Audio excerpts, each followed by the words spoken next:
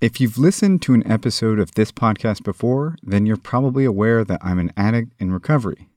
And if you're not, hi, my name is Sam Lamont, and I'm an ex-meth head. And I have a ton of speculations of how I actually got there, but here's the facts.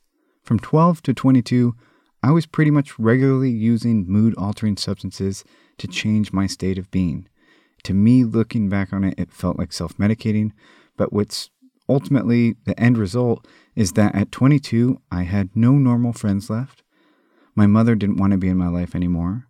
I was facing a ridiculously contentious custody battle that I was sure to lose unless something changed, and I was also facing pretty severe legal consequences for a fight that had gone wrong.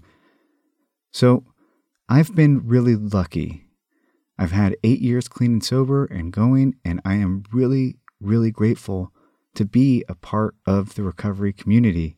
However, when you have addicts in your life, active addicts, I should say, it's really painful. It's a great exercise of being completely out of control because you cannot make decisions for this person.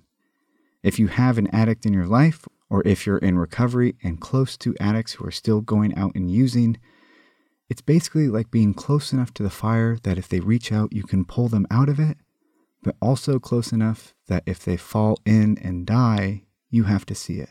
And a few days prior to this recording, a really good friend of mine, Tyler, passed away.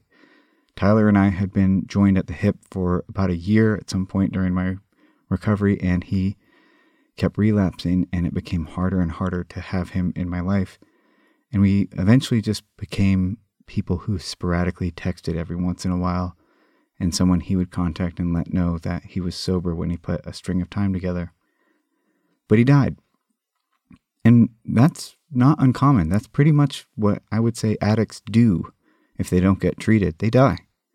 Or they go to prison, or they go to an institution. But it doesn't end well if you have the kind of addiction that I have. Now, today's guest isn't an addict himself. He's the father of a meth head just like yours truly. And it's a conversation that I've actually avoided for a while because I just wasn't ready to have it. It's easy enough to talk about my own addiction, but it's hard to face the reality of the damage that my addiction caused to everyone around me.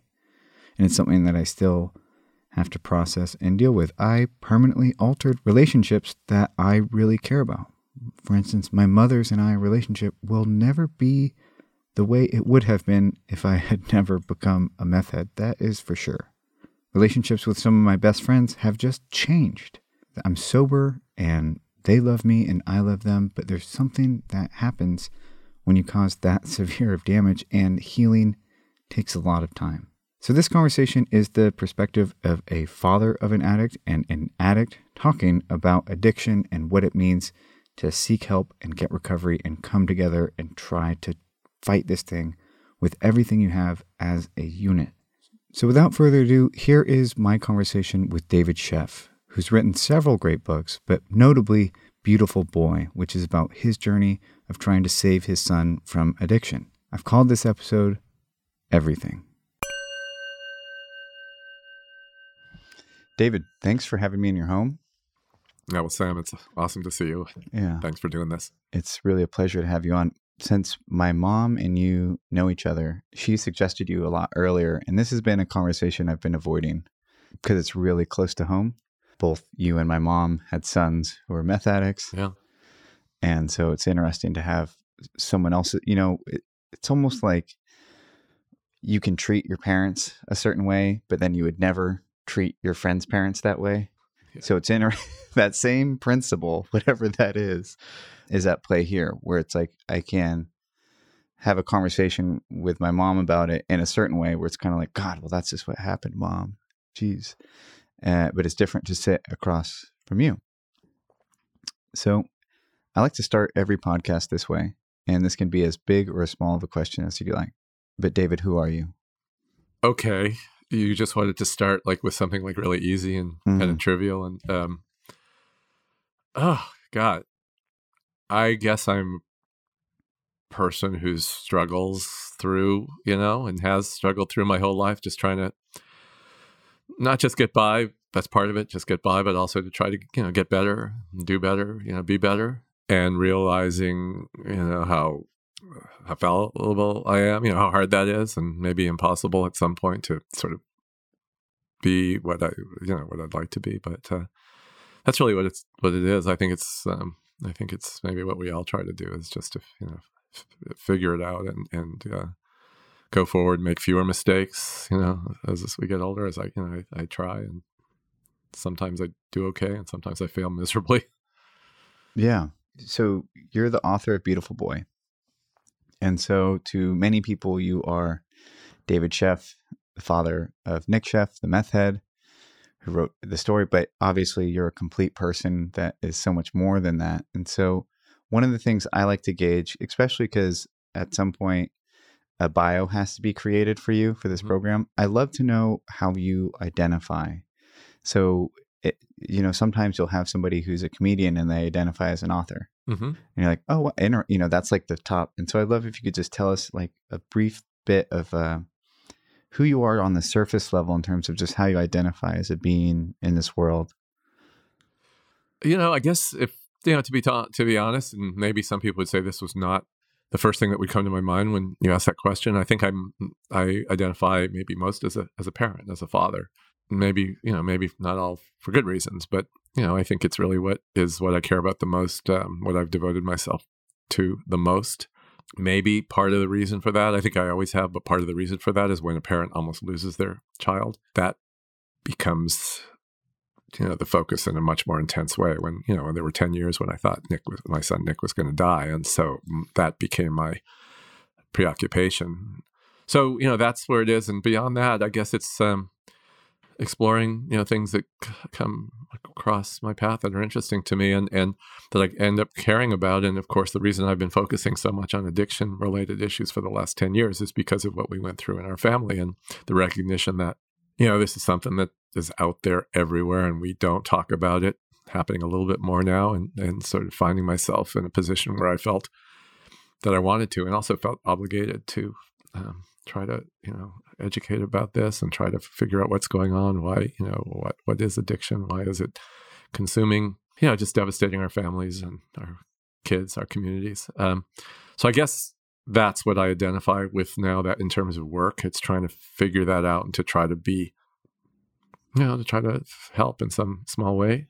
And the other thing is sort of the broader vision of my job has just always been, since college, I've been a writer and a journalist and trying to figure out,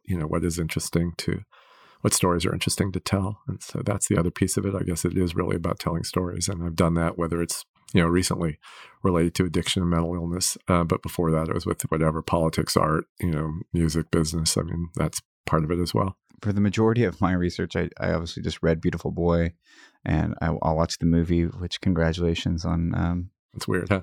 It being adapted into a movie that wasn't terrible. My mom always says, never have anything adapted to a movie. Yeah. She's traumatized because of a few friends' experiences. Yeah. Well, I probably should have listened to her, not because it's these guys, did a good job, but it was hard to watch our own, as hard as it was to write Beautiful Boy and Nick, he wrote his own memoir, Tweak, but we had control over those stories. It's sort of like I was really careful with every word of the book because I wanted to make sure that nobody was hurt. People had been hurt so badly throughout the experience that I was really careful and I was in control. But here it was giving the control to somebody else, and that was terrifying. But it's so it was weird. I mean, to have your life up on a big screen, I could only barely sit through it once. Really? Yeah. Oh, it was just devastating to watch.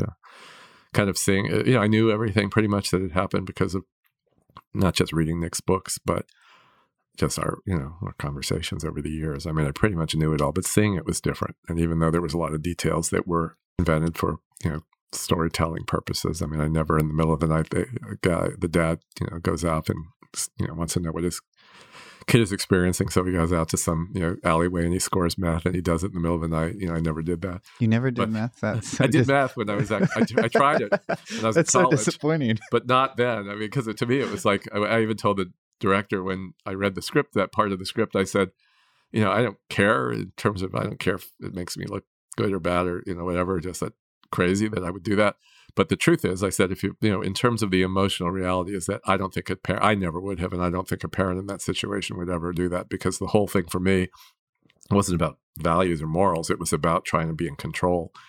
And so I wasn't going to go out and start, doing meth in the middle of the night and do what Steve Carell did, which he's sort of in his office spinning chairs around and everything like that. It just seemed silly. But for people who aren't familiar with your story, could you give us a brief rundown of what happened, of kind of, I guess the typical 12-step approach, like what it was like, what happened, portion of it? Yeah, I mean, it's hard, as you know, to communicate the reality, the truth of a life that is so complicated over so many years. But the sort of the basic story is one that actually a lot of people are familiar with. Unfortunately, a lot of families are, which I had my first son. I was, I was this proud dad, and he was my beautiful boy. I mean, still is, but that's the way I thought of him. And growing up, raising him, there was never, I wasn't naive about drugs. I've done them a lot. And I have a friend, we've talked about it, my friend who was my college roommate who ended up overdosing and dying. So I was aware. I wasn't, oblivious or naive like my parents were when I was growing up. But still, the idea that anything like addiction could happen to my child was inconceivable. And it did. He was 11 years old when I found that he was smoking pot at first. And I talked to his teacher at the school and the counselor, and they basically told me, not to worry. Nick was fine. He was a great kid. I wish that's not what they told me. I wish they would have told me that, let's figure out what's going on in the life of an 11-year-old kid who's getting high. Because what ended up happening, of course, they said Nick was going to just be fine. Don't worry about it. And there was, and he wasn't fine. His addiction began very soon, really right at the beginning, the way he talks about it when he started first smoking pot and drinking. And he realized that whatever substance it was not, his reaction was not the same as his friends. He just, even when, like, the first time he got really drunk, it made him so sick. Even in the middle of that sickness, he couldn't wait to do it again. So, in retrospect, he knew that there was something. And look, at the time, he didn't know because he was just experiencing it. But looking back, so you relate, yeah. And, all the things that were inconceivable happened that, it's, again, other parents, I hear about it all the time. It's, my son, who is this, like, lovely, kind, funny, smart, moral person, was doing things that were, I just couldn't, it was like baffling is a nice way to say it. It was horrifying, He broke into our house. He broke into friends' houses. He was arrested. He was in fights. He did things it was like, who is this kid, and finally I was in denial for a long time, just excusing away stuff that in retrospect, was appalling, but I shouldn't have ignored. I should have, jumped on it right away, but I was in denial until I realized, that Nick was going to kill himself if we didn't figure out what was going on. And only then did I learn that, he wasn't addicted. And I also learned how much we don't know about addiction and how it is so hard for us to deal with when we ourselves or somebody we love becomes addicted, because, we live in a culture that just has gotten it all wrong forever, really. And so I then, spent 10 years trying to figure out what to do to save his life. And, at a certain point when he was in recovery for a while, it wasn't the last time he relapsed, but he was in recovery for about a year and a half. And as a journalist, I thought that it was a story that needed to be told. Don't be like I was. Yes, this can happen to you. It can happen to your family. It can happen to anybody. And don't ignore it. Don't deny it. Just, keep your eyes open. And if you see stuff going on, figure it out, what's going on. So I wrote about it. And that was sort of my intention at that point, was to write this article for the New York Times and then move on with my life. But that's not what happened. Two things happened. One of them is I realized, that this fantasy that I had, that the addiction can be treated like in rehab one time or two times or something like that. It's not the way it works, usually, for most people. So Nick continued to relapse after that. And I realized that, the journey was nowhere near over. But the other thing is that when that article came out, it's when I realized, sort of the ubiquity of what we're dealing with, how many people are dealing with addiction, mental illness, all the related issues, and that nobody was talking about it, or so few people were talking about it. So that really shifted everything for me. And I started connecting with families who had been experiencing what we'd experienced, and realized that there was a story that needed to be told. And so I continued. I adapted the article into Beautiful Boy, the book. That led me to want to understand more about the sort of the science of addiction and the political issues around addiction. And so I went forward and I wrote another book about that, Clean. Then Nick and I ended up, he wrote his own memoirs. And so the two of us together were talking a lot to people about this and realized that, so many kids just don't understand what's going on. They just never get any real information. So he and I wrote a book for kids. And so it sort of have become my life. He did relapse a few more times. It doesn't get easier. It gets worse. It gets scarier. Well, overall, he probably relapsed 10 or 12 times over the course of 10 years. But even since he'd been sober that time for a year and a half, he wrote a memoir. I wrote mine. Since then, he relapsed a couple more times, maybe 2 or 3 more, maybe 3 more times. One thing that had happened, people always say, that rehab and recovery, is a failure if somebody relapses. And what I learned is that, it can be the worst tragedy in the world because somebody could die. But short of that, it's a process and it's a trajectory. And so when Nick relapsed after that long period of recovery, things had shifted in one way, which is that whereas in the past, I was the one from the outside recognizing that we were in trouble and we had to do something. At that point, he knew that he was. And so he's the one who made, at one point he called me up and he said, I can't believe what I did last night. I was at my mom's house and she was having like a party. And so I was freaked. I was stressed out. I went to the bathroom. I opened the cabinet, medicine cabinet. There's a bottle of Vicodin. I said, I'll just take a half of Vicodin just to sort of, even me out so I could deal with this party. And then, of course, he said I took a half. And then 20 minutes later, I went back and I took the other half and then the other half and the other half. And so, but he called the next day and said, I can't believe I did that. And he got himself back into treatment. So there was definitely progress in that way, and they talk about progress, not perfection. And we learned that that's really what it's about for a lot of people. Yeah. So, yeah, I have a ton of, I'm sure, really radical views on recovery because I'm in it. I just lost a friend last week. Oh, man. Excuse me, early this week. And he was somebody who I was glued to. Me and him were glued to the hip for a year straight. And he relapsed, and it was heartbreaking to me because it was almost like, can I trust you? Like, you didn't call me or let me know, and also the reality that addicts die is so real when you're in the rooms, when you're in the community of recovery. So for him to start going in and out, relapsing, for me, it was just like, it was almost like, don't get too close. Yeah. Because this person's going to break your heart. And eventually he did, ultimately break a lot of people's hearts. But, when we talk about recovery, when we talk about the system, to only call a lifetime of sobriety success is unrealistic and it's not fair. When a lot of people, since I talk about this publicly on the show, they'll reach out to me. A lot of them submitted questions that I'm either going to try and work into the conversation or just at the end of it, just ask the ones that weren't covered. And they're often the same. My brother is addicted to meth. He's terrorizing the family. Sometimes people don't want the family to help them. Other times they're desperate for help. And what I normally say is I say, remember the sweet brother he used to be, because that is also who he is. Mm-hmm. And that might be all you get.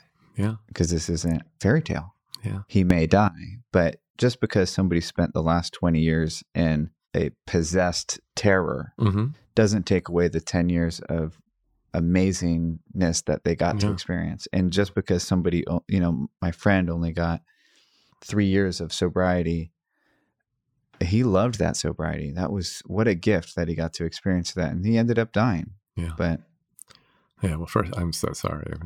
It's just no matter how many times it happens around us and how close it is and it's just, there's no way ever to make it okay. And what you said, I think, is exactly right. The one thing I guess that I heard what you said and that sort of triggered something was when you said that there were those 10 years, before. The other, it's sort of, to me, it's also like it's not just those 10 years. It's the whole picture that has sort of obviously that horror, tragic piece of it. But I guess, when this happened to my son, I was like, I think so many people are, that I looked at him with horror, fear, but also a lot of judgment. It's like, how could he do this to himself? And how could he do this to me? And his little brother and sister and his mom and his stepmom and all that kind of stuff. It was all about us. And when I used to hear, when Nick finally got into rehab, and they, I would go really reluctantly go to family groups and go to, Al-Anon and all that kind of stuff. I would hear over and over again this idea that, the person that addiction is an illness and people have a disease and all that stuff. And for me, it was like nonsense. It was ridiculous. Nobody makes somebody go out and use. Over time, I realized that it is not a choice. I mean, nobody wants to be addicted. It's hell. And when I realized that, I started to realize that, instead of that judgmental view, sort of that was about Nick doing something wrong, this idea of, Nick was somehow, he was possessed. I mean, he was this demon. What had happened to this kid? What happened to my beautiful boy? I think as I said in the book, I realized that, he was sick. He had a problem with his brain. It was not functioning. And so what I was going to say in relation to what you said is that other 10 years, it's not even that it wasn't him anymore. It was that it was him ill. He was doing stuff. People say, God, he's out of drugs. He's out of his mind. Yes, that's exactly right. That's not who he is. He's, the same kind, lovely person, but he's got this illness and he can't break free of it. He can't get the treatment he needs, or he can't see his way out of it because because his brain is the problem, And so we get so mad at people who are addicted because, we want to shake them, or we do shake them. Don't you see what's going on? You're killing yourself. Never mind what you're doing to me. So we get really mad, but they don't see it, and it's not their fault. And so, they don't because they can't. That's their brain, the thing that we rely on to help us make decisions, to help us our own, be able to look at ourselves with any degree of objectivity. That's what's broken, and that's what's affected by drugs. And so, it's maybe it doesn't kind of click to everybody why that distinction is so important, but for me it's everything, because it's a difference of looking at somebody with judgment and blame and self-blame for the people, versus looking at somebody with compassion and realizing that, it's like, I'm just so sorry, and like there's no making it less sad and less tragic, but at least the piece of it that comes out of it that is around the blame, and for parents, self-blame, what did I do wrong? That hopefully kind of goes away. And the people I meet people every day, or at least I hear from people every day who've lost their kids or husbands or wives or partners or parents or whoever it is to addiction. And there's so much self-blame around it. There's so many people looking for answers. What did I do wrong? What could I have done differently? The ultimate answer is that sometimes you can't do anything different and people die. This is a really terrible, terrible disease. But the people who sort of weather it and they go through the grief, and then they, it's not that they ever forget that grief lives with them forever, but they do figure out, I think, a way of looking at their child's or whomever, their whole life. The part when they were little and there were these beautiful memories, kids, they send me pictures all the time, but even the part that relates to their struggle for those 10 or 20 years, I mean, it's heartbreaking, but also it was a struggle, and they were in it together. They were in it sometimes separately, but the whole life, was kind of what life is. Some of it's really hard, and it just is. And sometimes there's no happy endings, and and sometimes there's miracles that come out of it, which are the people who never feel that they can, or that we never feel can get in recovery and stay in recovery do. And so, I hear all those horror stories, and I also hear these sort of stories that are incredibly hopeful and uplifting. Yeah, it's a mixed bag. That's for sure. Mm-hmm. I'm curious. You mentioned, I wish I hadn't listened to the school. I wish I had done something. And I'm just curious what you think you could have done differently. Well, part of it, I think, is the whole way that we think about drugs. Either there's this sort of dismissiveness, like, oh, it's out there, kids are going to use, some kids are going to use, it's just there, and it's a rite of passage, and it's expected. It's about, it's like it's peer pressure. Everybody's doing it. And so there's an acceptance on one hand. And then on the other hand, there's a sort of black and white view that, there's good kids don't use drugs, bad kids do. And sort of these sort of poles of views of the way that we look at drug use. And one of them is very judgmental and the other is very sort of, it's just a really sort of a view that is, it's kind of like it's just a given and it's not something we even need to talk about because it's just part of our culture. And I feel like neither of those are true. I mean, and so the idea that an 11-year-old kid is using drugs, I guess in some cases, maybe it is sort of just a question of being in the wrong, being with a bunch of kids who are getting high and somebody hands a kid a joint and they smoke it without even really thinking about it. Or maybe it is peer pressure. They don't want to look like a, loser or whatever and say, oh, I don't do drugs. But a lot of times what we know is, and I know from Nick, is that when he got high, it was not about having fun. When he got high, he describes now when he looks back on the time before he drank and started drinking, he started smoking pot. And he said the first time he smoked pot, it wasn't like his other friends talked about being high and how cool it was and how mellow it felt and or how eating chocolate chip cookies. For him, it was like this absence of anxiety that he felt for his whole life. And so it's sort of like, oh my God, is this? I didn't understand. He couldn't name that he had anxiety, but when he felt the absence of anxiety, he realized that he'd been suffering something his whole life. And he was like, you mean, is this how everybody else feels? And so it's no surprise that for a kid who is suffering that intense anxiety would want to continue using.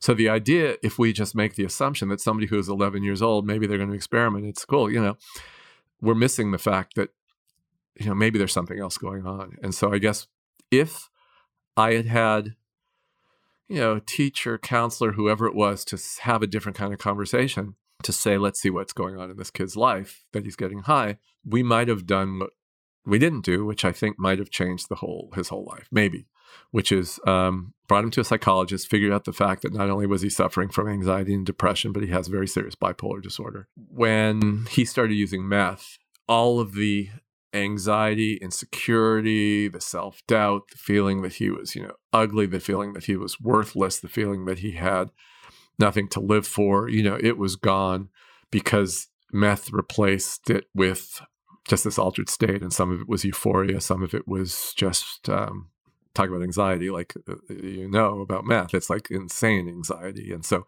in some ways it's like being bipolar because he would go from these like, manic, crazy, insane states, jumping off walls, doing stuff that he never, literally jumping off walls, doing stuff he would never do, to getting so deeply dark, depressed that he'd be in the corner in his room wanting to disappear and feeling that that feeling was never going to end. So a long answer to your question is that if at 11 years old, I knew to look more about the reasons people use drugs than just about drugs. And maybe I would have started to look in a different way at Nick, what else was going on in his life, and gotten him some help. Who knows? Would he have still gotten as addicted and done what he did he might have, but maybe not, because there would have been some recognition for what was underlying a lot of his use. Trauma was another one. I mentioned the divorce when his mom and I got divorced. God, they missed that in the movie. Yeah. Compared to the book. Yeah, it was hell, and it was it put Nick through, a 3-year-old kid's world has exploded. Sometimes parents do it well, it's like they're really, I guess, cool, and they appreciate each other and make sure that the kid's never put in the middle. That was not us. We were at war, and so you have this little tiny child who's in the middle, and it's a no-win situation. He was having to fly back and forth 3 years. His mom lived in LA and I lived in Northern California. He'd get on that airplane. In the book, there's this theme, and they actually did put it in the movie, this thing where at one point when I would bring Nick to the airport to go visit his mom for joint custody, it was just so emotionally overwhelming for him. I mean, for me, but especially, of course, for him, that it combined, it was just, it's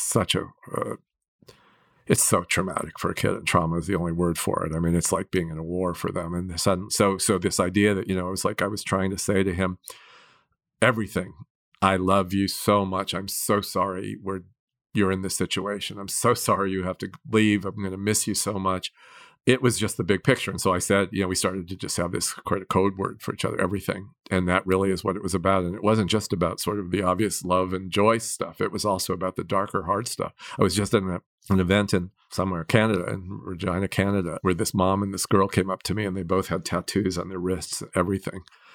And it was their journey, it was our journey, and they pulled through it, and they were together, and they were at this event together, close as they ever could be, but had been through it. And so there's this, anyway, it's this journey that, again, I've gone off on a tangent, but basically to go back to what you're saying, I really believe that so much drug use isn't about drugs. It's not about just getting high and partying. I really do believe it's about people trying to fix themselves for whatever it is they're dealing with, whether it's social things, whether it's stuff at school, whether it's being bullied, whether it's having learning disabilities, whether it's having depression or anxiety, having lost somebody and not being able to sort of deal with it and process it. So if we can recognize that, then maybe we can help people before their use escalates to the point that they're, killing themselves or other people or whatever. Yeah, I love the idea of getting 11-year-old Nick a psychologist, because that's the same way I use. I mean, I did have peer pressure. I was literally the one kid in the group going, guys, don't do this, please don't do this. Oh, really? Yeah. And then once I realized I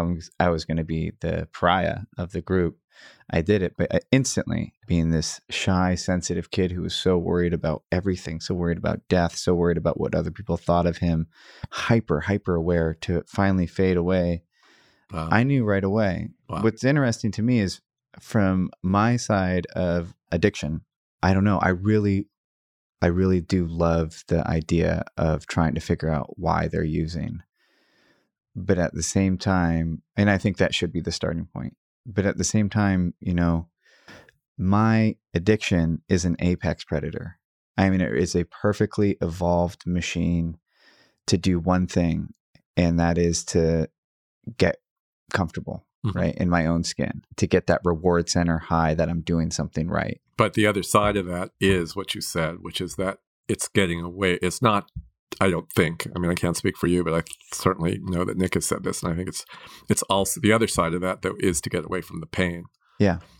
So it's not that euphoria that drugs promise and deliver, that usually isn't it's short-lived usually, but that is in contrast with the other experience. It's not like feeling kind of normal, everything's great in my life, and yeah, it's fun to get high. It's the other option is hell. Right. No, in my own skin was hell. But at the same time, I don't think there's anything that could have stopped me. I don't think there was anything, because I got piss tested at 12. I went to therapy. I was part of all the groups, and there was just it was just like a... Yeah, maybe. I mean, I don't know. But, again, unknowable. But, what if there was like one therapist who kind of got you, who you connected with, who really was going to go deep with you, who you stuck with, figured out what else was going on. And I mean, who knows? It's just unknowable. But I kind of feel like maybe it's an idealistic idea, but it feels to me that is not a given course for somebody. Even if you've got addiction in your family, you've got the genes, even the genetic predisposition, even if you've got all the other sort of risk factors and all that stuff. The question of, can we mitigate those risk factors? And I kind of feel like, we can if you help. I was visiting a family, and, they were like a family of addiction, mom, dad, grandparents, aunts, uncles, kids.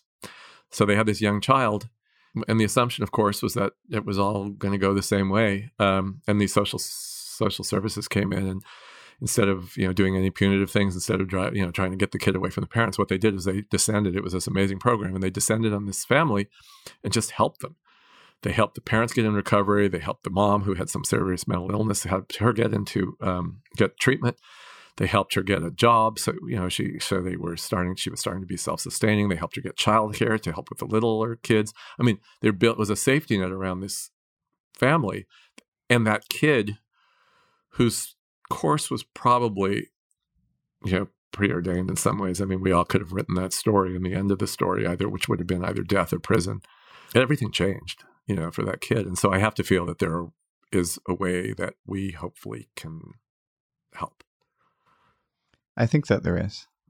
I also think that it's very easy to look back on things as a codependent, loving parent, and to look for what you could have done. Totally.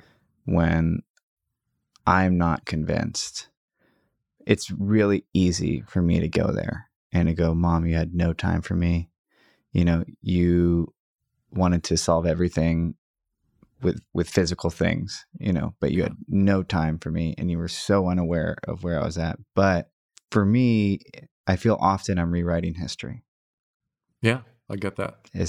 I feel like I'm rewriting history for something that makes no sense, which is the self-destruction of an addict, to start to make sense as a creature of narrative. Yeah. But I'm not, all I would say, I guess, that is it also is all the other stuff is true too. I think you can't sort of deny your experience and how you experience it and how you remember it. I mean, it's real, and so I think that it's not that it's about blame. It's not about it's somebody's fault. Of course it's not. But also, the idea that this happens in a vacuum, it's just not true. It doesn't mean that, I mean, if I did everything right, if I, in quotes, I don't blame myself, or I don't beat myself up, but I know I'd ought to put Nick through a lot of hell when he was growing up. I don't say that's why he became addicted. That's why he almost died, but didn't help. And it did traumatize him. And it's just true. It's just a fact. It's not about guilt, responsibility, or anything, but to pretend that didn't happen also. And sometimes he'll say, oh man, it's not about that. But that also is like he's trying to protect me. And that's okay. I can live with the fact that I made a lot of mistakes. And again, I'm not saying it's my fault that he became addicted. I think that is genetic and it's who he is. It's what his brain chemistry was. It's the reason that he, wanted that alcohol when he was, a kid again, very quickly, even though he was sick as a dog. I don't know. I just feel like it's all really, we're complicated and it's complicated and it's, there's no like easy solution and there's no right way to be a parent or being a kid or any of that stuff. But, I think that we all, we learn, and I feel like, again, I wish I'd done things differently. Not that it would have maybe changed the story, but I do think it would have made Nick suffer less if he'd had, somebody who really understood what was going on and trying to help him in that way. Yeah. I mean, I have those thoughts too with my son, where it's like my son was born in chaos. Mm-hmm. He was born with me still drinking and drugging. He was young through a horrific custody battle, and there's like all this research like, oh, the first 5 years are the most important. Like I botched them. I have fantasies about having another kid and getting to raise him in a happy, getting to raise him in a happy, loving home, because that was so the opposite. And that, Jax now that's his cross to bear. I've like taken my problems and heaped it onto a 10-year-old. It's very hard to find a way to kind of feel in a way that you're taking the weight back. Yeah, no, it's intense. But it also, it goes back to, I would say from the outside, when I hear that, I would say, everything you just said is true. It did. He had he had those years of hell, and but it also isn't your fault. I mean, nobody chooses this. It's like you have this thing called addiction. I mean, hopefully at some point it would make it easier for your son to understand. Who knows? I don't know anything about him. I don't know him. But if there is resentment, if there is anger that is left there or that someday emerges, that the other side of this is understanding. It's like, no, this is, dude did what he could, but he had this thing and he was struggling and he was fighting. And then instead looking at that to look at who you are now, that you've been sober for 8 years and that by then, 9 years, 10 years, 15 years, 20 years, and that you've done, you're this great person, this great dad. How do you work through the guilt when it comes up, when you do feel like, God, I really screwed up? Or, is there a weird answer to just say that I just accept it? What about through the heat of the moment though? Because now, like, in the old day, are you kidding? I was like, during those years of the guilt, I was always looking for an answer, an explanation, and I was always to take responsibility for everything that happened. And part of it is, I think it's normal. Parents do feel, we look to our kids for, we do our best. And then if we feel like we did well, I mean, the problem too is that we live in a culture that often judges people not by, how they are in the ways that really matter, how they are inside, if they feel healthy, peace, or if they're able to have relationships, love, all those kinds of things. But instead we're looking at the outsides of them and, looking for all these external signs that they're doing great. They're good students, they're good athletes, whatever those kinds of things are going to go to a good college. So I guess, the idea of learning the hard way that those are not what's important. I feel through all those years, I feel guilty for missing what was really important and what was going on inside him. The fact that he'd gotten so good at telling me and showing me and his mom and his teachers and all the adults around him what we wanted to see and not what was really going on. As I said, the feeling guilty about not recognizing that there was other problems that maybe if I had looked at them. And when I was so desperate to find answers, I was absolutely willing to take responsibility and to beat myself up. But first of all, it was useless. It doesn't do any good for anybody. And second of all, I guess it's a recognition of the fact that, nobody's perfect. We all make mistakes. We're all going to make mistakes. Parents, the best meaning parents, and most parents are, that's all they are, is wanting to do right by their kids. We all fuck up, and we're going to fuck up, and everybody's different, and everybody has their own shit to deal with, and we go forward and we do the best we can. And so I think it's okay to feel guilty, and I think it's okay to not let ourselves off the hook completely. And I wish I did better. I do. It's just, I wish I would have recognized the fact that those words about not putting kids through a divorce that is traumatic, obviously traumatic, I wish I didn't do it. And do I feel, I guess at this point, there's no use in feeling guilty about it. I probably still do at some level, but it's, I accept it. It's just the way it is. And I can live with that guilt. And Nick, I know maybe there were times when he really resented it in the same way. It was all my fault that he had everything in his life. All of his problems were my fault. The fact that he was addicted, that was my fault. The fact that he was, had a hard time having relationships, maintaining sobriety, all those things were my fault. And I was willing to take them on because I believed that he was right. He also has come around from that to realize again, it's not true. It's not true. And it's also, and what is true, the mistakes that I did make, again, they're part of our history. They're part of our story, and they're just the way we have to just live with them. And it doesn't do any good to feel that, anger and that remorse and that, I think it's the Frank McCourt quote that maybe I even heard from your mom, which is that resentment is like taking poison and waiting for the other person to die. So you can live with that, you can live with that, you can live with that. And it just doesn't help. At some point, you're hurting yourself. Part of having an addict in your life is an exercise of powerlessness, I think.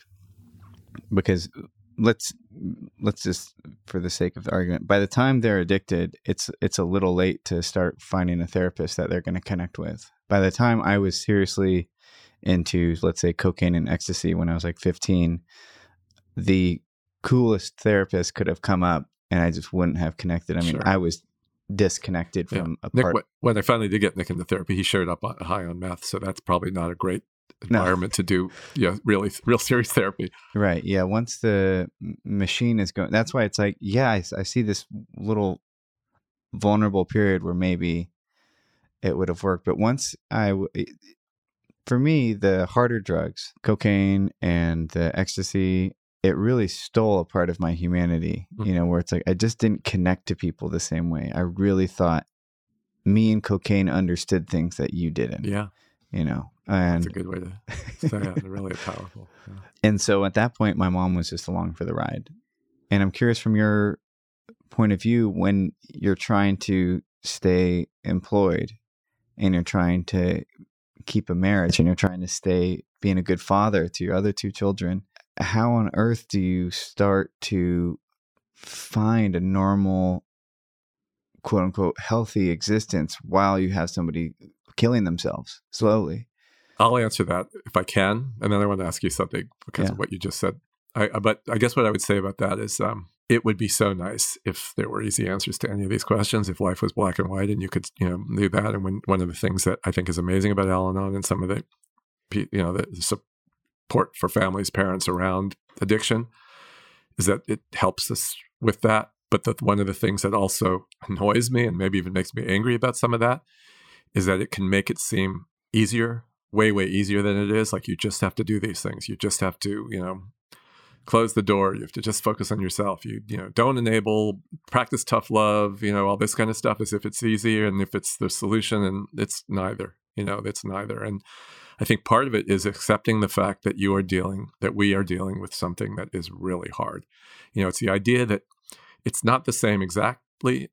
It's not the same at all. If a child got a serious cancer and was dying, there's so many differences, of course. Addiction, cancer doesn't come with the kinds of resentment and anger and behaviors and destruction and self-destruction, all those kinds of things that addiction does.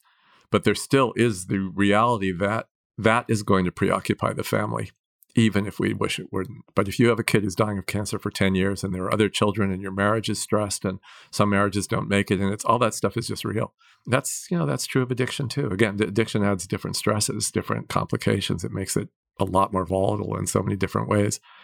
But the idea that we can sort of put that stuff behind us and really sort of just live as if that wasn't happening, it's just not realistic. And it's probably not ultimately healthy either, because there was a time when Daisy and Jasper, the littler kids, my younger kids, Nick's little brother and sister, they were so young that I sort of had this fantasy, maybe it was more of a hope, that they were so young that they didn't understand what was going on. But they absorbed every single second when Nick was using, but it wasn't just that they were worried about Nick and that they were confused about what was going on, and he would come and he would go, but also their mom and dad were completely freaked out. I just don't think there's anything that could have, nothing can make that go away, even though I wish it could. But I did have to get to the point where I did have to function. We tried our best to take care of Daisy and Jasper as well as we could to create the most stable environment, to be there for them, to not get so preoccupied that we were unable to do that. I needed to work. I needed to make money. I needed to sleep sometimes because, can't function when you don't sleep. And I didn't sleep for years. And it's all a lot of support, a lot of conversations. Writing helped me a lot. Al-Anon meetings did help me a lot. Therapy, my own therapy helped a lot. But it's, I just know that we all want it to be easier than it is. But part of it, I think, is just accepting the fact that if you've got somebody in your family who you love, who's sick with anything, it's going to be hell. And we can try to protect ourselves and try to separate and all that stuff because we have to as much as we can to stay. Marriages do explode and they don't survive this. But it's also true of families that have, I know a family, the kid had cancer. It just was too much stress on that couple and they ended up splitting up, and it went on for years. Addiction is different because there is difference about blame and there's difference. Anyway, the thing I was going to ask you about is, you said that once you were whatever age, 15 or whatever it was, and you were on that trajectory and things had gone, that window was gone, that nobody could have stopped it, nobody could have slowed it, nobody could have, gotten in the way of that train that was going. So therefore, do you feel like no matter what anybody did, that you had to go through everything you went through, that there was nothing that ever could have stopped that train, no kind of intervention, no different kinds of treatment, no different kinds of attention by, whether it's a therapist, whether it's a different kind of programmer, that you had to go where you went to get to the bottom that you ended up going to, and it took all those years, and that you had to almost die all those times. And, there was just no way. In other words, I guess what I'm saying almost is like, if you saw somebody else who was you at 15, would you just sort of say, hang on, you're in for a hell of a ride? Or are there things that you could imagine doing for that person, or somebody could be doing for that person, that might make that not go so bad and not go so long? I think that magic happens when you sober up, right? So if I have a friend who is killing themselves, I'm all for finding a way to get him 3 days sober, and then he can go back out, and then fish him and get him 3 days sober again, and then he can go back out. Because every single time somebody gets sober, there's a chance. Yeah. Every single time somebody gets clear-headed, there's a chance. However, it's a couple of things. One, with meth in particular, the 28-day model doesn't work. No. My first year and a half was completely gray. I didn't see color. Like, to put it as visually as I can, I didn't see color. There was no medication that could help. My pleasure center was ravaged. Yeah. It was completely fucked. And I could not produce dopamine or endorphins for the life of me. Yeah, Nick says the same thing. So to put me in some cute $50,000 28-day program and spit me out wouldn't have done it. Yeah. Because I would have needed that relief so much.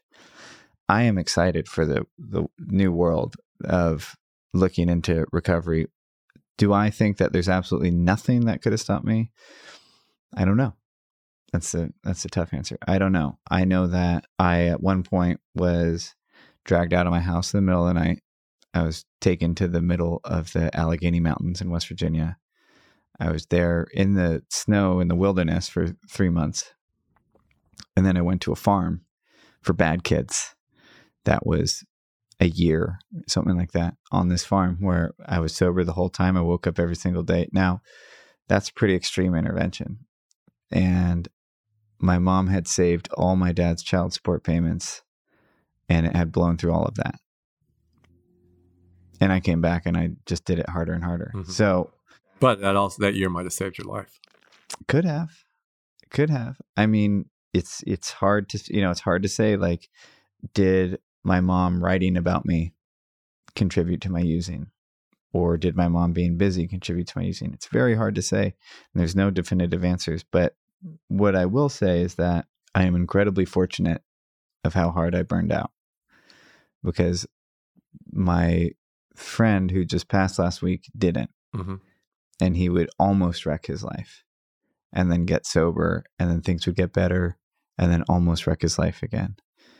The reason why I haven't relapsed is because there's no illusion.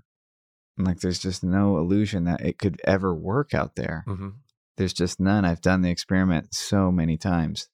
Yeah, I get, Yeah, it ends in just pure destruction. I mean, if I were to bum a cigarette from somebody today, I would have a pack by midnight. And my first relapse is always cigarettes. Mm-hmm. And it's always a great reminder not to go any further. Mm-hmm. I keep a pack of Newports in my truck. And that's because that is always the first relapse. Before I do anything else, that's the first relapse. And so I haven't smoked in over 2 years, something like that. With that pack in your truck. With the pack in my truck. But I'm not allowed to have a drink before I go smoke that pack. And that will generally remind me. Yeah. So it's tough. Yeah. Would I tell a 15-year-old man you're fucked? No, I would not tell them that they're fucked. Would I tell the parents of a 15-year-old he's along for a ride? Probably. Yeah. I would. Yeah. There's no easy answer. Yeah. But I think that point there about, I don't necessarily think that, I don't know what the program you went to is like, but I definitely know that when Nick was, once I got Nick a lot of bad advice, you're right, 28 days, forget it. It's nuts. I mean, Nick would. It works for heroin guys. I don't know. I mean, maybe sometimes, yeah. But 28 days is probably not enough for somebody. I mean, if you've been using drugs for years and it's not just the drugs, it's your mind, your emotions, like you said, the dopamine, all that, and your relationships. I mean, it's not going to get fixed in 28 days. It's a lot, it's a long, long, long journey, as you say. And the idea that people told me to send Nick to boot camp, again, I look back and it's like, if you've got a kid who is already feeling really shitty about themselves and already feeling, that they're destroying their lives and destroying the lives of people around them, you're going to send them to a place where they're going to get punished and they're going to have to march in the desert. It makes no sense. But I'm not saying because I don't think it's a good thing. On the other hand, though, what I was going to say is that if you can get somebody so they're not shooting heroin for a month, that's probably a good thing. A year. Unquestionably. Yeah. So that's my point, is that sort of like, it gives you more time, maybe, if nothing else. I mean, during that year that you were in that program, whether you look back and you relapsed right the second it was over, there was a year during which hopefully there might have been some recovery inside the brain, not putting meth in every day. But the other thing is, that during that year you could have overdosed and died easily, right? So I mean, it was the just to give you understanding of the program was holistic. There was therapy and there was yoga and there was lots of exercise. There was lots of wellness. I was given purpose. I was introduced to tools, which were my first love. And I wrote curriculum for a trade school for many years. I got physically strong and willing. I mean, I came out of there on top of the world. It wasn't like I was beaten down. Mm-hmm. In some ways, it was punitive, but I came back with this incredible gift of a second chance and then blew it again. It's just it was like I realized, man, doing drugs really sucks. I'm going to start dealing drugs. That seems like that's what happened in my mind, Yeah. It's like, it seems like the better rub is to be selling them than to be. So, yeah. But I guess all I'm saying is that maybe that year, even though you relapsed after that year, two things. It could have saved your life, and maybe the stuff you learned there during that year helped you later when you did finally get in recovery. I don't know. Yeah. I mean, I do believe in making it tough on addicts, personally. I feel like had I known my rent was going to get paid and that everything would have kept going, I don't know what would have happened. But for me and so many of my friends who came from my meth world, who used with me into recovery, I know there's one common denominator, and that's that it got really tough. Yeah. And that their sister outed them to their parents and made it really tough. My mom disowned me. I don't know if she told you that when I was out there, if you guys were talking. No. Yeah, she, there's two examples. One time I came to her house and she held a sharp pencil to my throat. She said, "Don't ever come back to my house." Oh. I didn't. The second time was That's hard to imagine anybody doing that, but especially Annie? Yeah, she wrote a piece. It's on my website about that one specific incident. The second one was when there was a private eye following me around. It turned out that my mom had babysat him as a kid. And so he called my mom and he said, I'm following your son. I'm going to put him away for a long time. He's really... To save you. No, because I had hurt this kid. Oh. And he represented okay, got it. It was the other... That was a private eye hired by the... Yeah, by the other family. Right. And he said, your son's with real criminals. I've got him dead to rights. My mom came over to my house in the city and just said, I smoked meth. Good luck. I hope you make it. And then was gone. She was out of my life. And I feel like that isolation helped tremendously. So I am not saying that there's nothing you can do. I think often one of the best things you can do is like not do as much. Mm-hmm. Yeah. And also it depends. I mean, everybody's different in every circumstance. I mean, when somebody goes where you went, it sounds like a pencil in the throat or it may be the only way to go. Certainly if it's unsafe, certainly if it's, there were times when, Nick wasn't, we were cut off from Nick. He wasn't allowed to come here at all because, this little brother and sister who were really vulnerable. And, and he was, as people on meth are crazy. You just don't know what they're going to do and stuff he would never, ever, ever have done. And that, I know when he looks back, he thinks that those limits, those drawing those lines were critical. But the thing that I have a hard time reconciling is a world in which everything is supposed to be black and white and we are told how we're supposed to behave because everybody's different. And so this is how I know that there's no easy answer and there's no right answer that's right for everybody. I cannot tell you how many people I've heard from who've told me that they are alive for one reason only. And that's because their parents did what Annie did, what your mom did. They just cut them off and said, you are on your own and you've got to figure this out. You've got to hit bottom and you've got to do it. Many, many, many people, that's the only reason they're alive. You cannot imagine how many people I've told you that if my parents ever would have given up on me and kicked me out of the house and put me back where I was on the streets, I'd be dead. Both.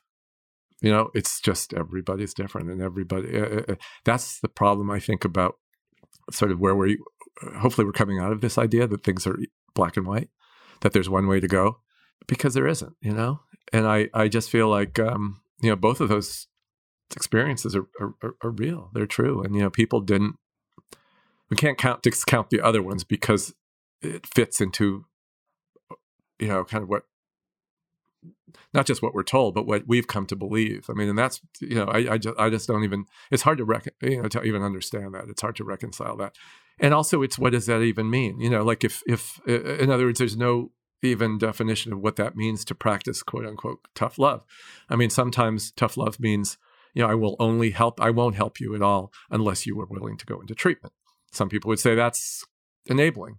They have to do it themselves. I mean, but is it? I don't know. I mean, for everybody, all I know is that in Nick's case, there were times when it felt like for him that he talks about it, that if I had not shut that door emotionally as well as literally, no money, no, you can't come home, it's not safe, whatever, that he wouldn't have made it. And other times where he said that if I didn't come get him off the streets, which was the opposite I was being told by some people and certainly by the Al-Anon world, that he'd be dead. What's right? That's why it's because we all want it to be easier and it's just not. And we have to go through this course. And the only other thing I don't even know. I was going to say it bothers me that for when you're navigating that world are the people who are really judgmental about what you're doing because you are suffering so much anyway. And so if people are telling you that you are either doing too much or not enough for the person you love, for your child, it doesn't help. It's like you are already in hell and all you need to do is to be made feel guilty that it's your fault because you're doing too much or you're not doing enough. And I heard those things for years and it didn't help. I had to figure out this course. It helped me to get a lot of advice. It helped me going to Al-Anon meetings. It helped me going to therapists. It helped me talking to other parents to get information to try to navigate this. But anybody who sort of tried to tell me that there was one way to do it, which people said all the time, it didn't help. And I don't believe that they were right because there was no one way to go. You kind of you draw these lines in the sand and then you kind of change, redraw them because things change. And part of it is what changes outside, what's going on with him, with us. But also part of it is our minds. They're changing. I learned something differently. I felt differently. I was in a different vulnerable situation. I maybe had to close the door for a while. Yeah, it's tough. I mean, this is what I think is the problem with the self-help world right now, is how quick people are to say, I have the solution for you, which is, if anytime somebody says, I have the solution for you, they're full of shit. Yeah. Because life is so complex. I always worry about keeping an addict in your life because we are master manipulators. I know a lot of people who got second mortgages on their house to send their kid to a treatment that was not the solution, or to get them help that was not the solution. I think triage does have to be taken into consideration, is how do you preserve the most life? Absolutely. It's a dance. It's a balance. And there's no easy way to go. There's no formula. That's the thing. That's exactly what you're saying. If somebody were to ask me, should I mortgage my house to pay for this kid's, 17th time in treatment? Which people do. They do, but also I wouldn't necessarily say no. In other words, I wouldn't necessarily say you shouldn't, because sometimes that's what it takes. But I also wouldn't say you should, because sometimes it's it's just, you're not going to have a house, and that's not going to help anybody. But again, this idea that there is a right answer always it's just not true. And I know that because I meet the people who have experienced every single one of these versions of things. Somebody says that it took 17 times in treatment. And I finally have been able to stay sober.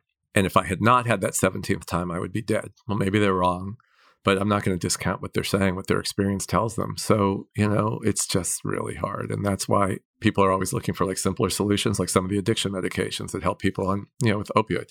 They really do help people. They help people stay alive, but they're not the solution. It's such a complicated problem. So, and we want easier solutions. And this is a really hard problem. I mean, we're talking about something that's not just about brain chemistry, but it's also about life. It's about relationships. It's about, we can't just help somebody, it's not even enough to stay off drugs. I mean, you talked about this. Nick said that when he was finally sober, part of the reason he partly thinks that he relapsed all these times after he did stay sober for a long time was because he'd missed all those years when we are supposed to learn things about life, not just the practical things like how to get a job and keep a job, but and show up at work, but to get broken up with.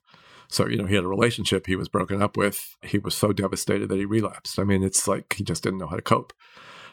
So part of sobriety was about, learning to be a person, learning to be an adult, learning to deal with emotions, learning to work, but also learning to go have ups and downs and to experience sadness and to experience joy, all the things that he never had. And the other part of it was also part of the reason recovery world became critical for him was that he didn't know you could have fun.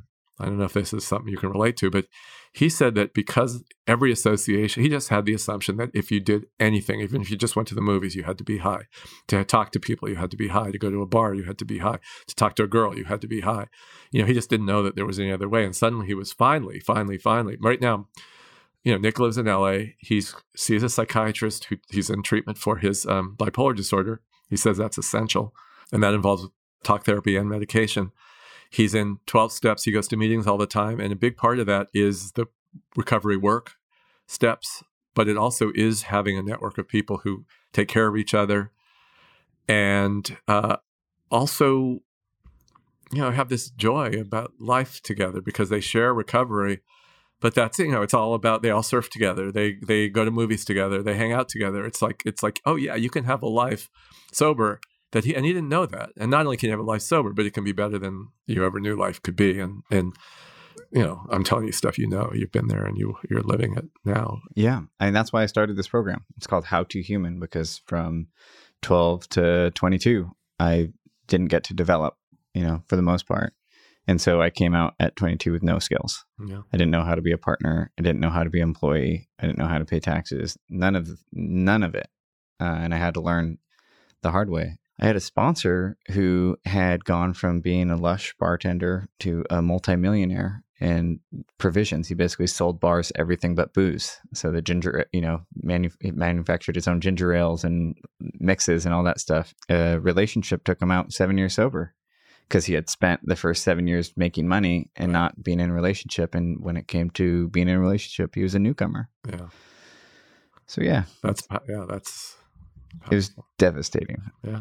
Yeah. And it's a really good thing to know and keep in mind, because it's not just about any one thing, By the way, if it was their 17th time and it was about mortgaging their house, I probably would say, don't do it. Yeah. I would recommend not do it. But I would also say that it's something you got to figure it out, because it might be the thing that would, I feel like it's probably at that point, you probably need a house. You don't want to be destitute yourself.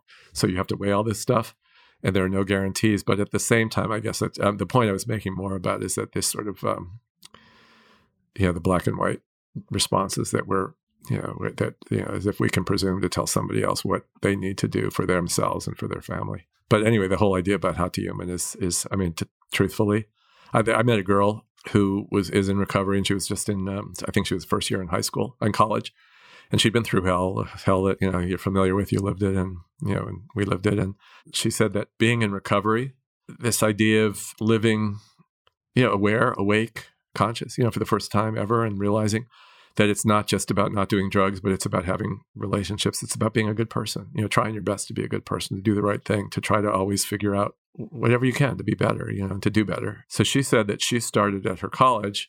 She was starting a program that was like a 12-step program for people who had no experience with drugs and alcohol. It was just about being a person, because it's really, that's what it's about. It's about living well, It's about living better. And I think she's right. It's like, I think everybody should go through it. You don't want people to go through pain. You don't want people to go through near dying or dying, of course, but the kinds of self-awareness, the self-searching, all that stuff is like stuff that I think can make anybody's life better.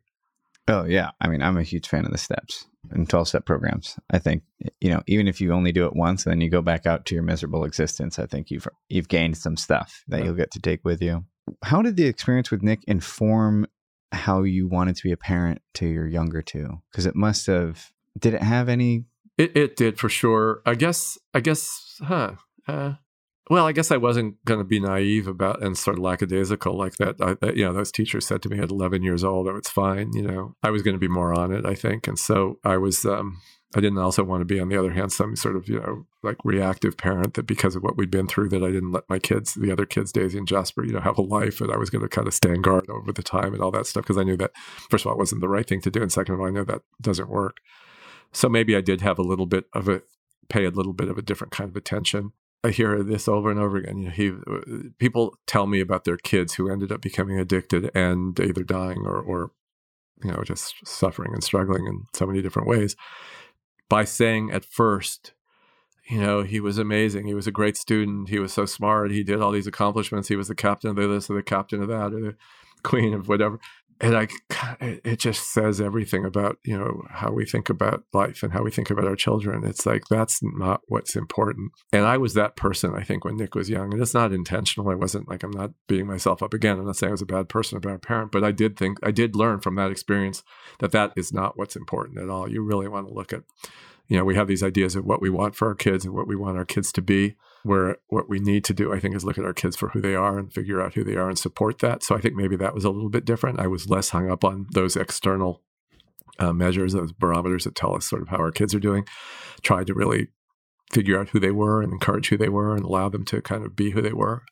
I also, they were not, you didn't have to talk about drugs in the same way you might have to talk about it to other kids, because they knew the reality, right. and they seen it, they lived it with their brother.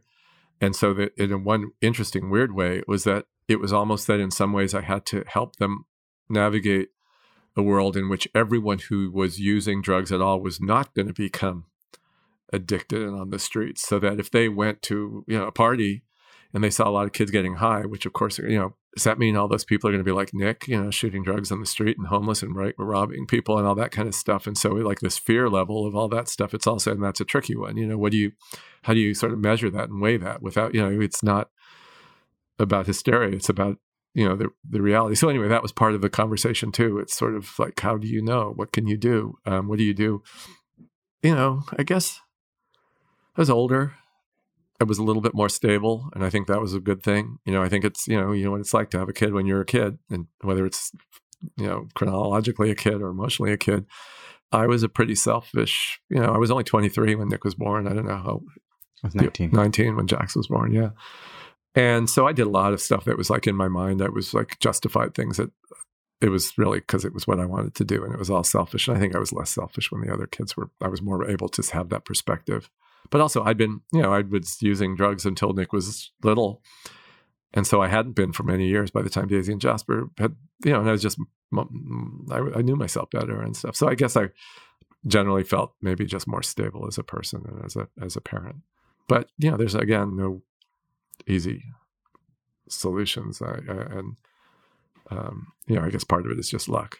If one of them had gone off the edge and become the person that, was what I know a person who starts using meth or heroin or something like that could be, part of it is just strapping on the seatbelt because you're in for a wild ride. But the one thing I guess I wouldn't have done, that I would have done this differently, and I didn't have to, thankfully.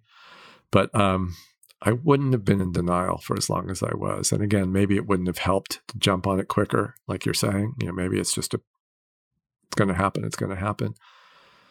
But, instead of sending Nick to a 28-day program, if I was back there again, knowing about what meth does to the brain and to a life around the brain, then, I wouldn't have stupidly, paid money to somebody who told me they were going to send my kid back in 28 days, healed, cured, drug-free.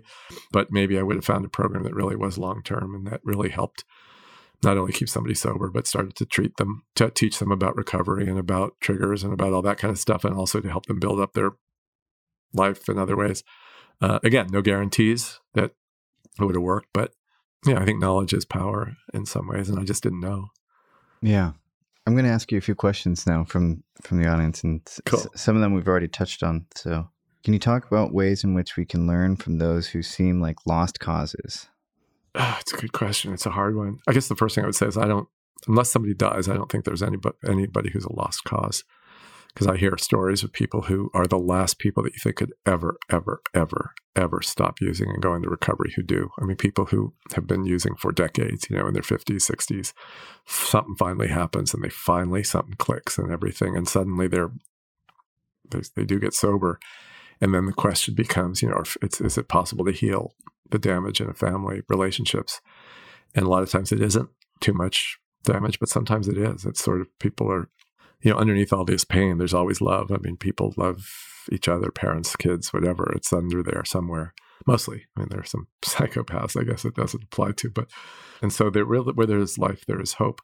I always think about, I was just in San Francisco last night on the way back, and I walked through, I was near the Tenderloin, and I kind of walked by the edge of the Tenderloin. Of course, there are a lot of people who are homeless in San Francisco. There's, so many homeless people, and people are shooting up on the streets. And, there was a time when I would not look into the faces of these people. It was just too disturbing. And I kind of had this intense judgment. These people are pathetic. What are they doing? Why are they on the streets? Why don't they go, get their shit together? Sometimes it was just fear. I'd walk across the street because I was afraid. And sometimes there was reason to be afraid. But now I don't do that. I intentionally look into these people's faces, and I realize that, Nick was one of those people for a while. He was on the streets in San Francisco and other cities. And I think about, how they got there, how they're living, and I think about their parents. And I say every one of these people have parents. Did their parents just give up? Did their parents think their kid's dead? Did their parents still have any hope? Did their parents, write them off? I mean, what's going on in every, of course, who knows, but everybody. And I know that for many, many people, it is hopeless. I mean, it's not going to change, but there are miracles that happen all the time. So I guess I don't know, I guess I would say that, there's always reason to hope, because miracles do happen. And miracles sometimes sound like it means that, there's going to be like this flash of lightning out of the sky that's suddenly going to change somebody and make somebody, get sober and stay sober, and their life's going to improve and they're going to have this great life. I don't think that's it. It's not that. Sometimes little things happen and somebody's life changes, and sometimes it can change incrementally. Again, I meet people all the time, so I know that every kind of idea I have of what addiction looks like and what recovery looks like is wrong, because there's so many different versions. So I'll hear from somebody who was on the streets for years and years and years, and some small interaction got somebody to go into a Salvation Army type, place, and they connected with one person who gave them hope and gave them the attention that they hadn't gotten for decades. And one day builds on another and builds on another, and suddenly they have a life. and they're married maybe, or they have, they're helping other people. A lot of people who end up going through this understand it in a way that they end up finding meaning in their life by helping other people who are struggling.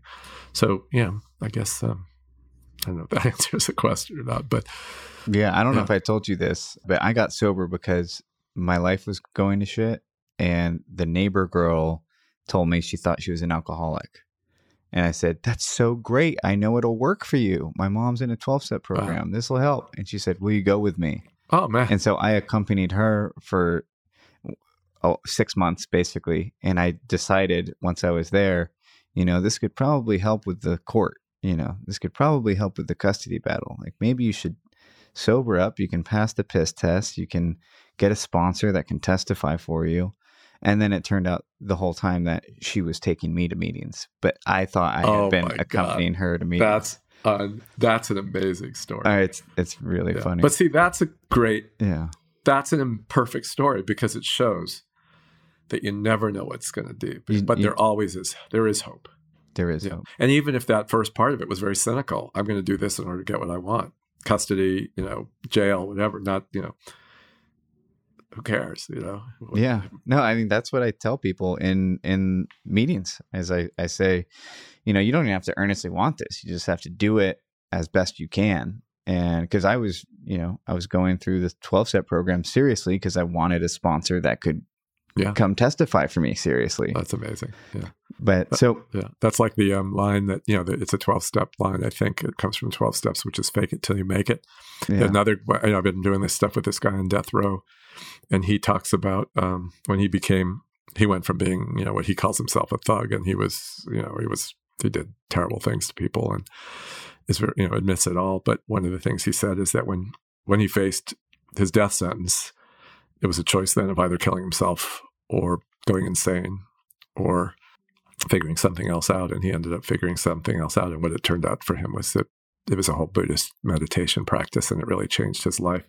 And he said that he didn't get it when all these people were talking to him about Buddhism and practice and what does it mean and sitting and meditating. He just didn't understand it. It was so far from anything he could relate to at all.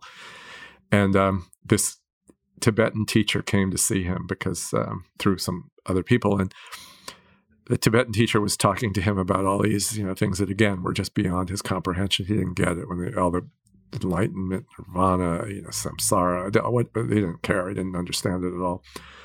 And the teacher said that he could see in his face that he was bewildered. And the teacher said, you don't have to understand it. Practice and your mind will follow. Fake it till you make it. And he said the way that what happened is that triggered a memory from him when he was a little kid. Living with one of his aunts. He was in and out of foster homes and in and out of juvenile halls and boys' homes and all this kind of stuff. But he was home with one of his aunts, and he said that she used to have a record player, and she would play the same records over and over again. And there was a funkadelic song that she played that he'll never forget. And it was called "Free Your Mind and Your Ass Will Follow." And when this Tibetan guru said that to him, that he thought of that song, so he said, "Okay, that's it. Free your mind and your ass will follow." And that's kind of what he did. He sort of said, okay, I'm going to go with it. And, that was, since then he's become this Buddhist teacher and writer. And, What's your relationship with Nick like now? Miraculously, I think we're as close as two people can be, never mind father and son. I mean, we talk all the time. He helps me through my shit. I help him through his, hopefully.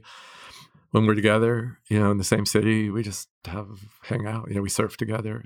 Daisy and Jasper, it's really cool. Daisy now is up here for a while, but Daisy and Jasper and Nick, until recently, lived together within like 10 miles of each other in LA. And Nick and Jasper still do. And they just hang out. They go surfing again. They go to the movies. They go for walks. They hang out. They have dinner at each other's houses. And, and that goes to this whole thing about, about what sobriety is. It's not, this is a kind of a cool story that actually Nick told me about, and it comes from his doctor, the same doctor who diagnoses bipolar disorder, and she works with addiction. That's her specialty. She's an addiction specialist. And she said that if you're an addiction doctor, it's really hard because it's a hard disease. But she said that, she has a lot of friends from medical school who are doctors, different kinds of doctors. And she said that if you're a successful doctor that treats people with cancer or heart disease, you treat them and they go back where they were. In other words, they're healthy. And she said, that's amazing. She said, but when you work with people who are addicted, you don't bring them back to where they were. You bring them to someplace completely new and beyond that anything that they ever could have imagined for themselves and their families could have imagined for them and for their families and all that. And so the idea, I guess the point is that I think the relationship that I have with Nick is beyond anything. You know, you would never want to go through that shit, that hell, as you know. But having gone through it, you know, you really open up your heart and soul. You get rid of a lot of the bullshit. You realize what's important, what isn't important. And if you survive it, and if you can sort of heal, it just takes you to places that you probably never would have gotten to. And so that is sort of the blessing in disguise or whatever, you know. Yeah. Yeah, my mom and I have an amazing relationship, although there's huge scars from it. I mean, I don't know if our relationship will ever be fully healed. Maybe. So yeah, that's the reason why. But maybe that's okay. Yeah, it is okay. It's just, you know, it's tough to have blown up the family. You know, like my mom really. Do you mean that the scars are there because do you feel guilty about it, or do you feel there's resentment still? Yeah, I mean, I feel like both of those. My mom looks at me and still sees part of who I was back then. You know, or like the other day, she asked, like, "Well, what's new in your life?" I said, "Wow, you know, I just applied for a $10,000 loan to get a new website." She said, "Why would anyone lend you money?" And I thought, Mom, because I have a successful thing going that a lot of people listen to, and because it's a web-based company and it needs a great website. And there's like things like that where she's still, I don't know what it is. She's still. Well, you know what it is. There's trauma. I think you know what it is for sure. It's exactly what it's fear. Yeah. It's fear. It's trauma. Yeah. Yeah, it's fear. And it doesn't necessarily mean it's easier for you to hear that. But understanding that you realize it's not about you. It's about fear. It's not even about what happened. It's about what you did. It's about the fear and all that pain. It's just the way it is. But anybody who's been through it, maybe in some ways are more vulnerable because it's like there's this like open wound, and every time you touch it, the wound, you know, doesn't heal and it opens up more and there's pain there. But on the other hand, there's a different kind of understanding, I think. People who have not experienced addiction and mental illness are a lot less likely to come through the other side and understand, you know, without that kind of judgment. But you're right. There's scars. And I think healing can take a long time, and maybe some stuff doesn't heal. But the other thing is, you know, 8 years, you know, imagine another 2 years, 3 years, 5 years, 10 years. You just don't know. Yeah.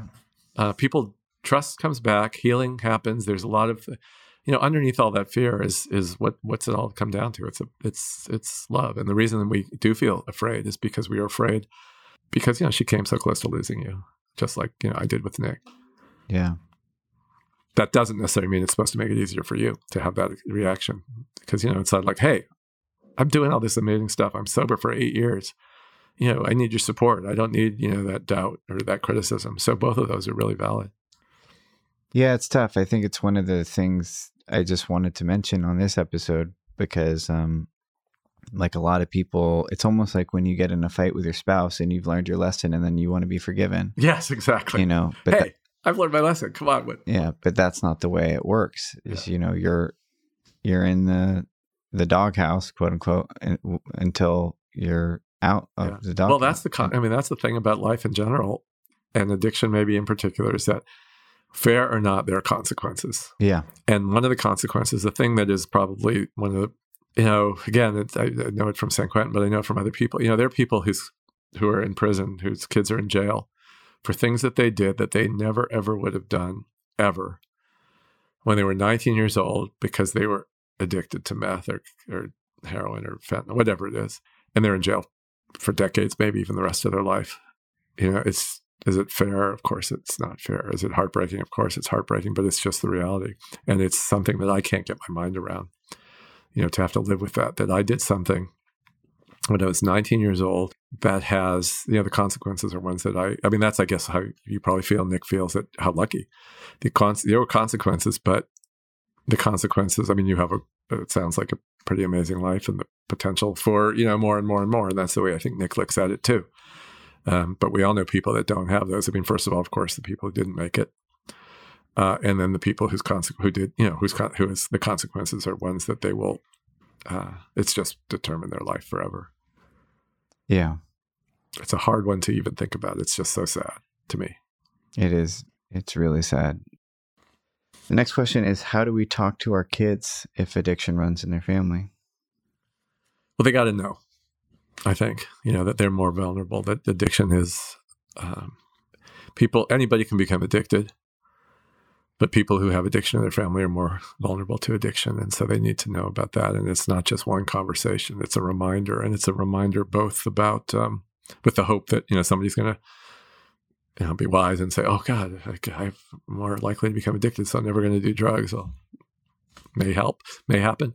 But the other thing is, maybe if somebody understands that they're more vulnerable so that they can start to pay attention, maybe if they do respond differently to drugs than their friends, maybe they'll at least be a little bit ahead of the curve in terms of some awareness that if things start to escalate, maybe I am one of those guys. Maybe I have that, and maybe I should talk to somebody about it. How do you find hope after watching your son relapse so many times? I think that humans, maybe it's one of our best qualities, and maybe one of it's our most our biggest, greatest weaknesses. But hope springs eternal. I'm just right in the middle of writing about this guy on death row, so maybe that's why it's all fresh. But there was this time where this guy had a chance of getting out. He's on death row. He didn't commit this crime. He should be out. But the system is stacked against him. Poor kid without money, never had defense. He's in prison. If he was rich. If he had fancy lawyers, he never would be on death row, never been even in prison right now. But he had a chance of getting exonerated in a hearing.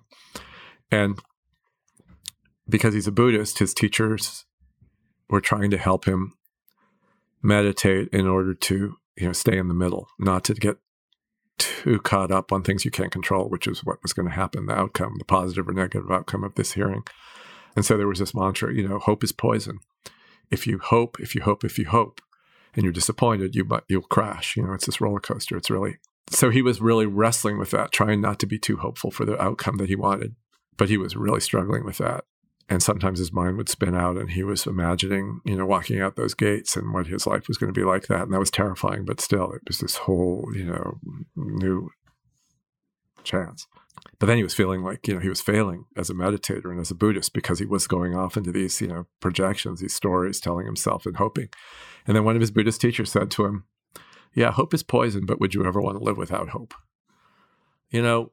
So I think it's kind of, I guess what I'm saying is that there were times when I felt hopeless, but again, when there's life, there's hope. As bad as things got, my hope would be dashed over and over and over again. And Nick's too. I mean, I think you probably know this. At a certain point, Nick did not, there were many, many years where Nick did not want to be sober. At least he wasn't conscious enough of what was going on for him to have that in a clear thing. It was all about me. I was, he had a right to kill himself. He would say that over and over again.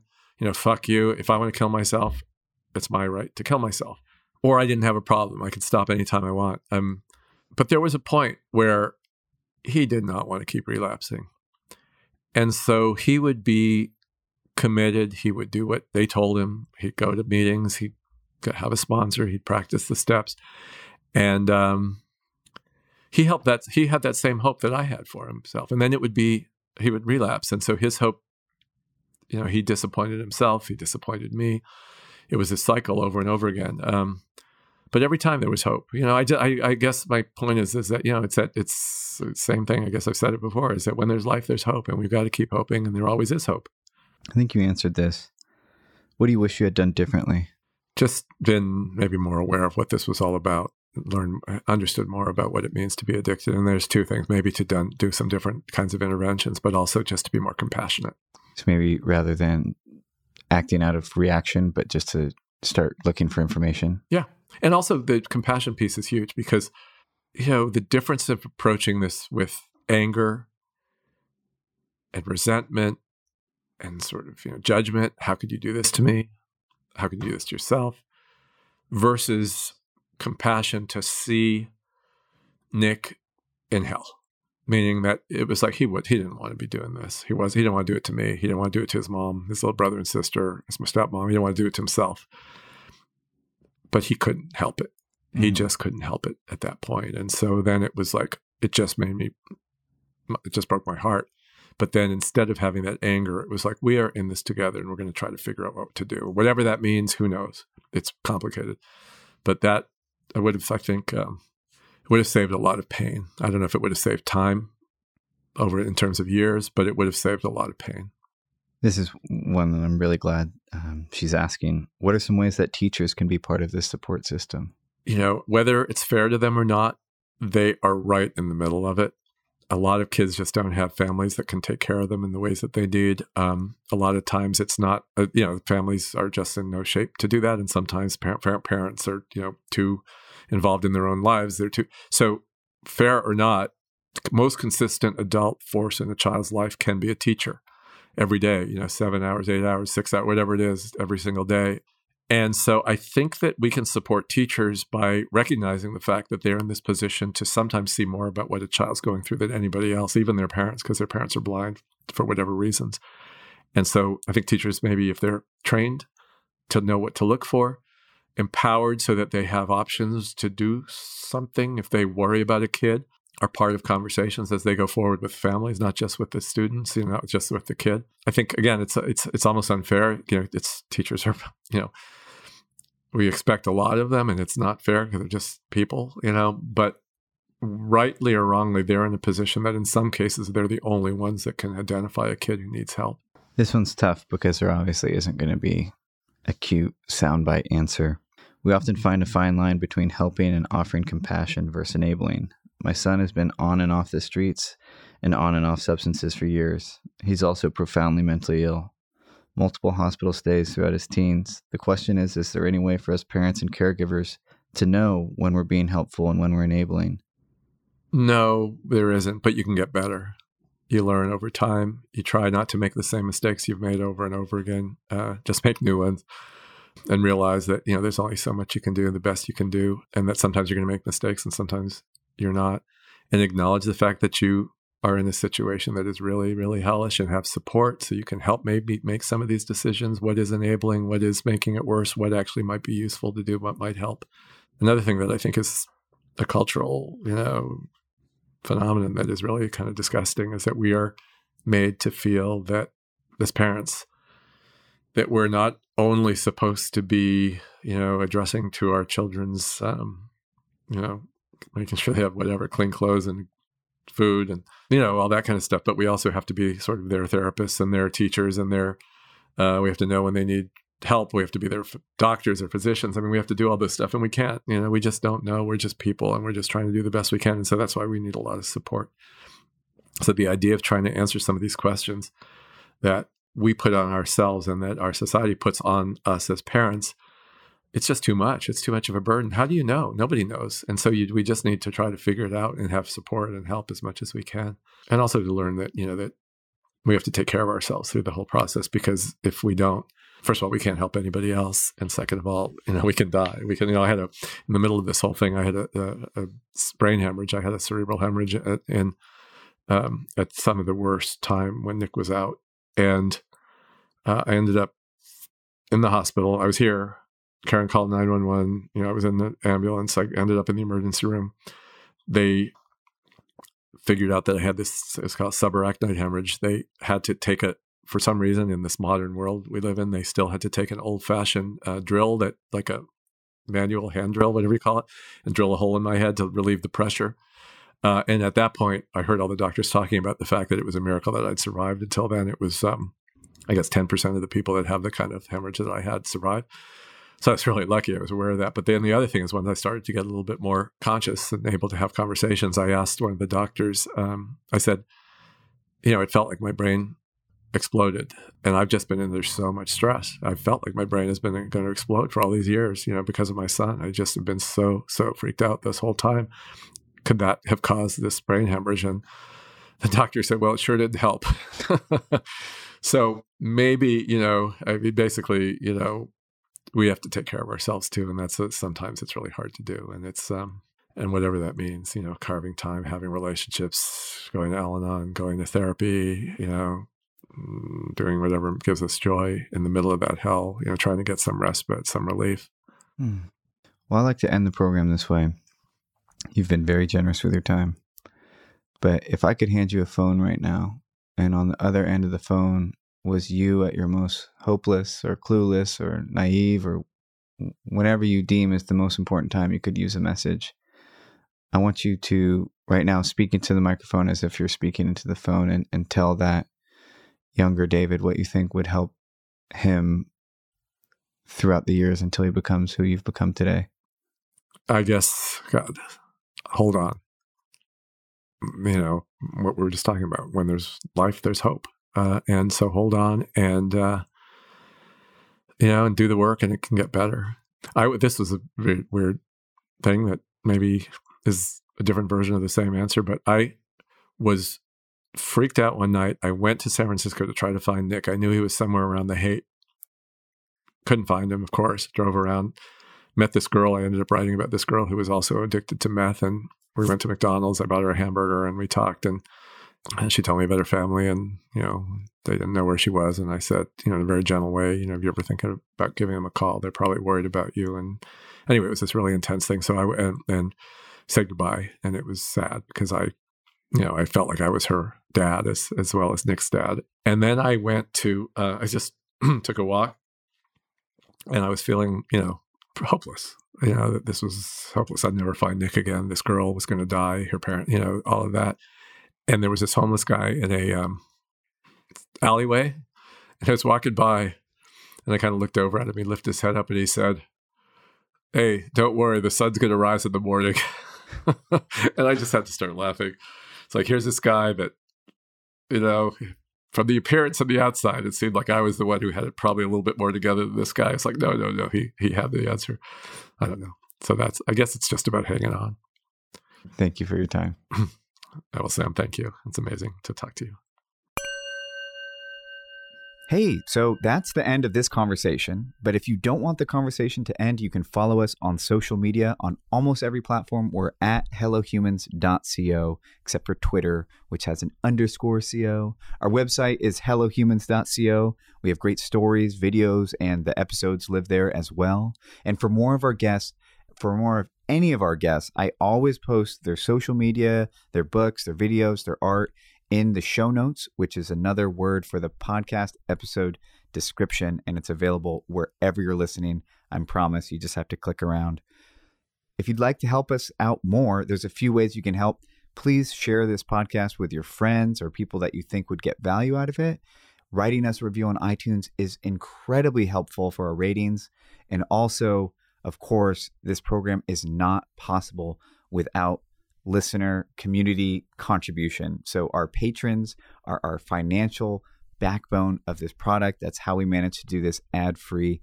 You can become a patron by going to patreon.com/howtohuman. That's patreon.com/howtohuman.